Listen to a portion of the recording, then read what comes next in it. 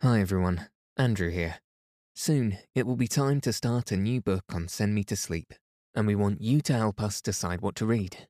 Follow the link in the episode show notes and submit your vote. Thanks a lot. Welcome to Send Me to Sleep, the place to find a good night's rest. My name's Andrew, and I'm so pleased you've joined me tonight and taken this time for yourself to ensure you get a peaceful night's sleep. Tonight, I'll be reading Poirot Investigates by Agatha Christie. Chapter 10, The Adventure of the Italian Nobleman. In this story, Poirot and Hastings are having dinner with a friend when they receive a very mysterious message. There are themes within this story that some listeners may find unsettling. However, the story has been slightly edited to make it more suitable for sleep. If you haven't already, find a nice place to get cozy. Take a deep, relaxing breath. And settle your body in whatever way feels most comfortable. Now all you need to do is follow the sound of my voice. So let your eyes fall heavy and your breath soften as we settle in for a peaceful night's sleep.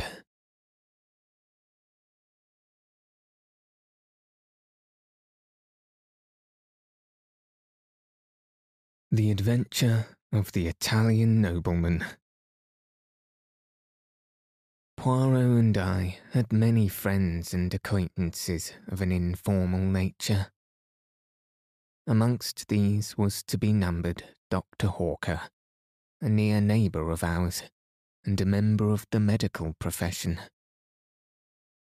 It was the genial doctor's habit to drop in sometimes of an evening and have a chat with Poirot, of whose genius he was an ardent admirer. The doctor himself, frank and unsuspicious to the last degree, admired the talents so far removed from his own. On one particular evening in early June, he arrived about 8:30 and settled down to a comfortable discussion on the cheery topic of the prevalence of arsenical poisoning in crimes. It must have been about 1/4 later when the door of our sitting room flew open and a distracted woman precipitated herself into the room. "Oh, doctor, you're wanted. Such a terrible voice. It gave me a turn. It did indeed." I recognised in our new visitor Dr. Hawker's housekeeper, Miss Ryder. The doctor was a bachelor and lived in a gloomy old house a few streets away. The usual placid Miss Ryder was now in a state bordering on incoherence. "What terrible voice? Who is it? And what's the trouble?" "It was the telephone, doctor. I answered it, and a voice spoke. 'Help,' it said. 'Doctor, help. They've killed me.' Then it sort of tailed away. 'Who's speaking?' I said. 'Who's speaking?' Then I got a reply, just a whisper. It seemed Foscatine, something like that. Regent's Court." The doctor uttered an exclamation. "Count Foscatini. He has a flat in Regent's Court. I must go at once. What can have happened?" "A patient of yours?" asked Poirot. "I attended him for some slight ailment a few weeks ago. An Italian, but he speaks English perfectly. Well, I must wish you good night, Monsieur Poirot. unless—" He hesitated. "I perceive such thought in your mind," said Poirot, smiling. "I shall be delighted to accompany you. Hastings, run down and get hold of a taxi." Taxis always make themselves sought for when one is particularly pressed for time, but I captured one at last, and we were soon bowling along in the direction of Regent's Park. Regent's Court was a new block of flats, situated just off St. John's Wood Road. They had only recently been built, and contained the latest service devices. There was no one in the hall. The doctor pressed the lift bell impatiently, and when the lift arrived, he questioned the uniformed attendant sharply. "Flat 2, Count Foscatini. There's been an accident there, I understand." The man stared at him. "First I've heard of it. Mr. Graves, that's Count Foscatini's man, went out about half an hour ago, and he said nothing." "Is the Count alone in the flat?" "No, sir. He's got 2 gentlemen dining with him." "What are they like?" I asked eagerly. We were in the lift now, ascending rapidly to the 2nd floor, on which flat 2 was situated. "I didn't see them myself, sir, but I understand that they were foreign gentlemen." He pulled back the iron door, and we stepped out onto the landing. Number 2 was opposite us. The doctor rang the bell. There was no reply, and we could hear no sound from within. The doctor rang again and again. We could hear the bell trilling within, but no sign of life rewarded us. "This is getting serious," muttered the doctor. He turned to the lift attendant. "Is there any pass key to this door?" "There is one in the porter's office downstairs." "Get it then, and, look here, I think you'd better send for the police." Poirot approved with a nod of the head. The man returned shortly. With him came the manager. "Will you tell me, gentlemen, what is the meaning of all this?" "Certainly. I received a telephone message from Count Foscatini, stating that he'd been attacked and was dying. You can understand that we must lose no time, if we are not already too late." The manager produced the key without more ado, and we all entered the flat. We passed first into a small, square lounge hall. A door on the right of it was half open. The manager indicated it with a nod. "The dining room." Dr. Hawker led the way. We followed close on his heels. As we entered the room, I gave a gasp. The round table in the centre bore the remains of a meal. 3 chairs were pushed back, as though their occupants had just risen. In the corner, to the right of the fireplace, was a big writing table, and sitting at it was a man, or what had been a man. His right hand still grasped the base of the telephone, but he had fallen forward, struck down by a terrific blow to the head from behind. The weapon was not far to seek. A marble statue stood where it had been hurriedly put down. The doctor's examination did not take a minute. "He's gone. Must have been almost instantaneous. I wonder he even managed to telephone. It will be better not to move him until the police arrive." On the manager's suggestion, we searched the flat, but the result was a foregone conclusion. It was not likely that the murderers would be concealed there when all they had to do was to walk out. We came back to the dining room. Poirot had not accompanied us in our tour. I found him studying the centre table with close attention. I joined him. It was a well-polished, round mahogany table. A bowl of roses decorated the centre, and white lace mats reposed on the gleaming surface. There was a dish of fruit, but the 3 dessert plates were untouched. There were 3 coffee cups with remains of coffee in them, 2 black, 1 with milk. All 3 men had taken port, and the decanter, half full, stood before the centre plate. One of the men had smoked a cigar, the other 2 cigarettes. A tortoise-shell and silver box, holding cigars and cigarettes, stood open upon the table. I enumerated all these facts to myself, but I was forced to admit that they did not shed any brilliant light on the situation. I wondered what Poirot saw in them to make him so intent. I asked him. "Mon ami," he replied, "you miss the point. I am looking for something that I do not see." "What is that?" "A mistake, even a little mistake, on the part of the murderer." He stepped swiftly to the small adjoining kitchen, looked in, and shook his head. "Monsieur," he said to the manager, "explain to me, I pray, your system of serving meals here." The manager stepped to a small hatch in the wall. "This is the service lift," he explained.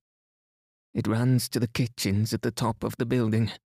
You order through this telephone, and the dishes are sent down in the lift, 1 course at a time. The dirty plates and dishes are sent up in the same manner. No domestic worries, you understand? And at the same time, you avoid the wearying publicity of always dining in a restaurant." Poirot nodded. "Then the plates and dishes that were used tonight are on high in the kitchen. You permit that I mount there?" "Oh, certainly, if you like.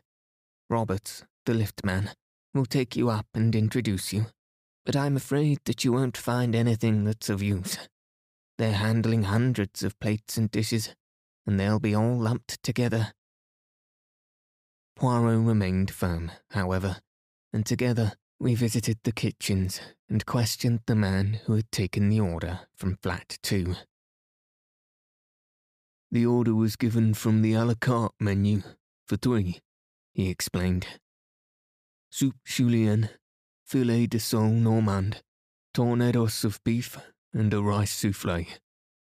"What time? Just about 8 o'clock, I should say." "No, I'm afraid the plates and dishes have all been washed up by now. Unfortunate. You were thinking of fingerprints, I suppose?" "Not exactly," said Poirot, with an enigmatical smile. "I am more interested in Count Foscatini's appetite. Did he partake of every dish?" "Yes, but of course, can't say how much he ate of it.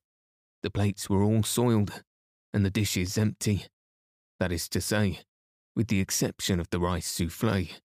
There was a fair amount of that left." "Ah," said Poirot, and seemed satisfied with the fact. As we descended to the flat again, he remarked in a low tone, "We have decidedly to do with a man of method." "Do you mean the murderer, or Count Foscatini?" "The latter was undoubtedly an orderly gentleman. After imploring help and announcing his approaching demise, he carefully hung up the telephone receiver." I started at Poirot. His words now and his recent inquiries gave me a glimmering of an idea. "You suspect poison?" I breathed.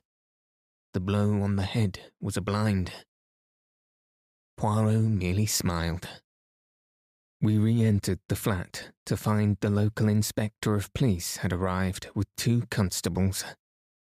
He was inclined to resent our appearance, but Poirot calmed him with the mention of our Scotland Yard friend, Inspector Japp, and we were accorded a grudging permission to remain. It was a lucky thing we were, for we had not been back 5 minutes before an agitated, middle-aged man came rushing into the room with every appearance of grief and agitation. This was Graves, valet butler to the late Count Foscatini. The story he had to tell was a sensational one. On the previous morning, 2 gentlemen had called to see his master. They were Italians, and the elder of the 2, a man of about 40, gave his name as Signor Ascanio. The younger was a well-dressed lad of about 24. Count Foscatini was evidently prepared for their visit, and immediately sent Graves out upon some trivial errand. Here the man paused and hesitated in his story. In the end, however, he admitted that, curious as to the purport of the interview, he had not obeyed immediately, but had lingered about, endeavouring to hear something of what was going on. The conversation was carried on in so low a tone that he was not as successful as he had hoped, but he gathered enough to make it clear that some kind of monetary proposition was being discussed, and that the basis of it was a threat. The discussion was anything but amicable. In the end, Count Foscatini raised his voice slightly, and the listener heard these words clearly. "I have no time to argue further now, gentlemen. If you will dine with me tomorrow night at 8 o'clock, we will resume the discussion." Afraid of being discovered listening, Graves had then hurried out to do his master's errand. This evening, the 2 men had arrived punctually at 8. During dinner, they had talked of indifferent matters, politics, the weather, and the theatrical world. When Graves had placed the port upon the table and brought in the coffee, his master told him that he might have the evening off. "Was that a usual proceeding of his when he had guests?" asked the inspector. "No, sir, it wasn't. That's what made me think it must be a business of a very unusual kind that he was going to discuss with these gentlemen." That finished Graves' story. He had gone out about 8:30, and meeting a friend, had accompanied him to the Metropolitan Music Hall in Edgware Road. Nobody had seen the 2 men leave, but the time of the murder was fixed clearly enough at 8:47. A small clock on the writing table had been swept off by Foscatini's arm, and had stopped at that hour, which agreed with Miss Ryder's telephone summons. The police surgeon had made his examination of the body, and it was now lying on the couch. I saw the face for the first time, the olive complexion, the long nose, the luxuriant black moustache, and the full red lips drawn back from the dazzling white teeth. Not altogether a pleasant face. "Well," said the inspector, refastening his notebook, "the case seems clear enough. The only difficulty will be to lay our hands on this Signor Ascanio. I suppose his address is not in Foscatini's pocket-book by any chance?" As Poirot had said, the late Foscatini was an orderly man. Neatly written in small, precise handwriting was the inscription, "Signor Paolo Ascanio, Grosvenor Hotel." The inspector busied himself with the telephone, then turned to us with a grin. Just in time. Our fine gentleman was off to catch the boat abroad. Well, gentlemen, that's about all we can do here. It's a bad business, but straightforward enough. One of these Italian vendetta things, as likely as not.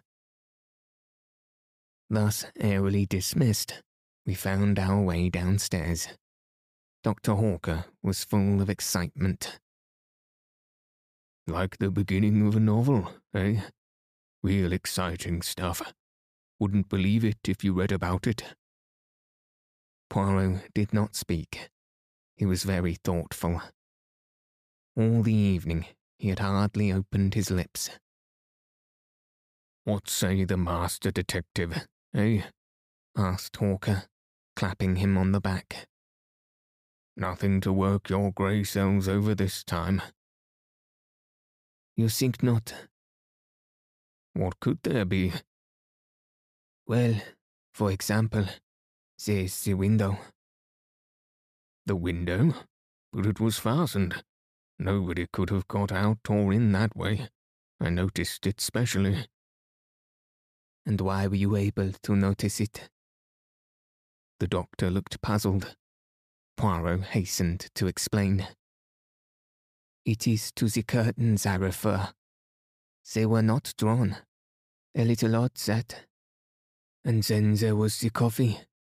It was very black coffee. Well, what of it?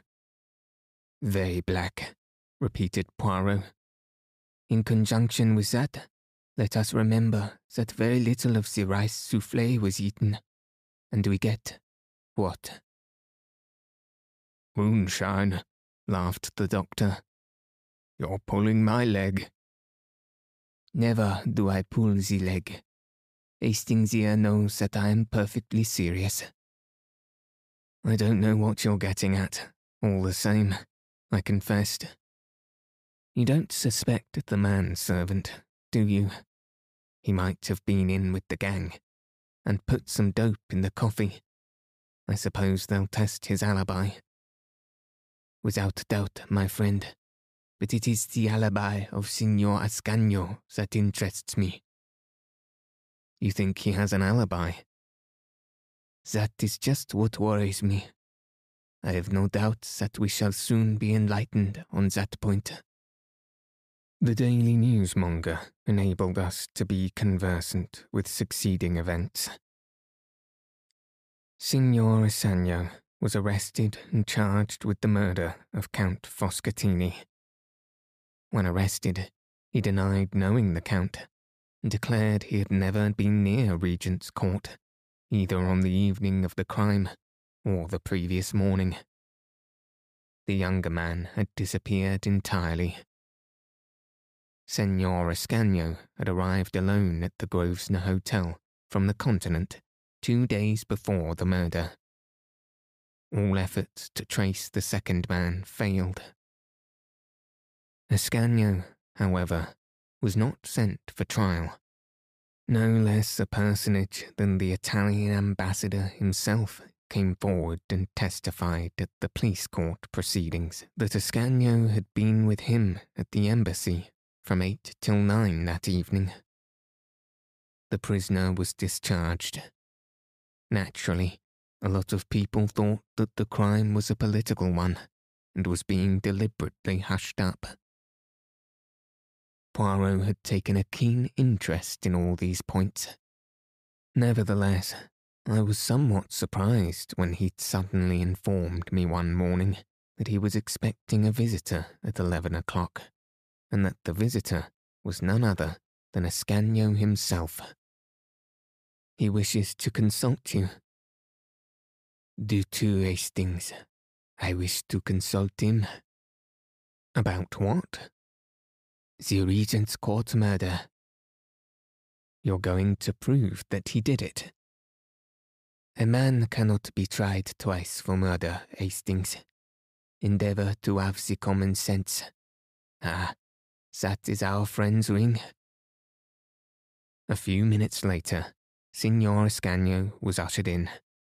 A small, thin man, with a secretive and furtive glance in his eye. He remained standing, darting suspicious glances from one to the other of us. Monsieur Poirot? My little friend tapped himself gently on the chest. You receive my note. I am determined to get to the bottom of this mystery. In some small measure, you can aid me. Let us commence. You, in company with a friend, visited the late Count Foscatini on the morning of Tuesday the 9th. I did nothing of the sort. I had sworn in court. Précisément. And I have a little idea that you have sworn falsely. You threaten me? Bah, I have nothing to fear from you.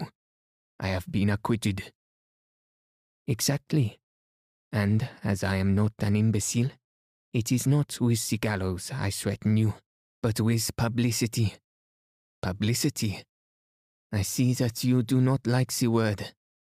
I had an idea that you would not.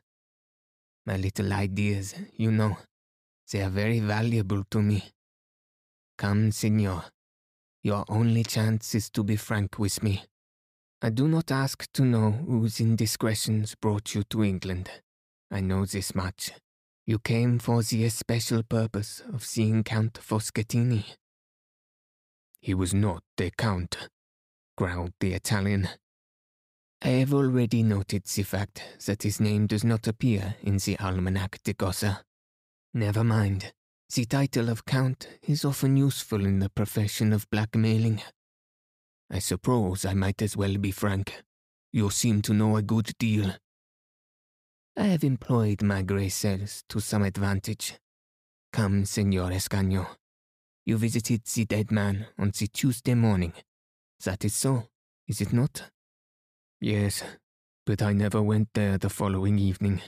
There was no need. I will tell you all. Certain information concerning a man of great position in England had come into this scoundrel's possession. He demanded a big sum of money in return for the papers. I came over to England to arrange the matter. I called upon him by appointment that morning. One of the young secretaries of the embassy was with me. The Count was more reasonable than I'd hoped, although, even then, the sum of money I paid him was a huge one. Pardon, how did you pay it? In Italian notes of comparatively small denomination. I paid over the money then and there. He handed me the incriminating papers. I never saw him again. Why did you not say all this when you were arrested? In my delicate position, I was forced to deny any association with the man. And how do you account for the events of the evening then? I can only think that someone must have deliberately impersonated me. I understand that no money was found in the flat. Poirot looked at him and shook his head. Strange, he murmured. We all have the little grey cells, and so few of us know how to use them. Good morning, Signor Escanio. I believe your story. It is very much as I had imagined, but I had to make sure. After bowing his guest out, Poirot returned to his armchair and smiled at me. Let us hear Monsieur le Capitaine Hastings on the case. Well, I suppose Ascanio is right. Somebody impersonated him. Never, never will you use the brains the God has given you. Recall to yourself some words I uttered after leaving the flats that night. I refer to the window curtains not being drawn. We are in the month of June. It is still light at 8 o'clock. The light is failing by 1:30. Savez-vous de quelque chose? I perceive a struggling impression that you will arrive some day. Now let us continue. The coffee was, as I said, very black. Count Foscatini's teeth were magnificently white. Coffee stains the teeth. We reason from that Count Foscatini did not drink any coffee. Yet there was coffee in all 3 cups. Why should anyone pretend Count Foschettini had drunk coffee when he had not done so? I shook my head, utterly bewildered. Come, I will help you. What evidence have we that Ascanio and his friend, or 2 men posing as them, ever came to the flats that night? Nobody saw them go in. Nobody saw them go out. We have the evidence of 1 man and of his host of intimate objects. You mean? I mean knives and forks and plates and empty dishes. Ah, but it was a clever idea. Graves is a thief and a scoundrel, but what a man of method. He overhears a portion of the conversation in the morning, enough to realize that Ascanio will be in an awkward position to defend himself. The following evening, about 8 o'clock, he tells his master he is wanted at the telephone. Foschettini sits down, stretches out his hand to the telephone, and from behind, Graves strikes him down with the marble figure. Then quickly to the service telephone. Dinner for 3. It comes. He lays the table, dirties the plates, knives and forks, etc. But he has to get rid of the food too. Not only is he a man of brain, he has a resolute and capacious stomach. But after eating 3 tornadoes, the rice soufflé is too much for him. He even smokes a cigar and 2 cigarettes to carry out the illusion. Ah, but it was magnificently thorough. Then, having moved on the hands of the clock to 8:47, he smashes it and stops it. The one thing he does not do is to draw the curtains. But if there had been a real dinner party, the curtains would have been drawn as soon as the light began to fail. Then he hurries out, mentioning the guests to the liftman in passing. He hurries to the telephone box, and as near as possible to 8:47, rings up the doctor with his master's dying cry. So successful is his idea that no one ever inquires if a call was put through from flat 2 at that time. Except Hercule Poirot, I suppose, I said sarcastically. Not even Hercule Poirot, said my friend with a smile. I am about to inquire now. I had to prove my point to you first. But you will see, I shall be right, and then Jap, to whom I have already given a hint, will be able to arrest the respectable Graves. I wonder how much of the money he has spent. Poirot was right. He always is. Confound him.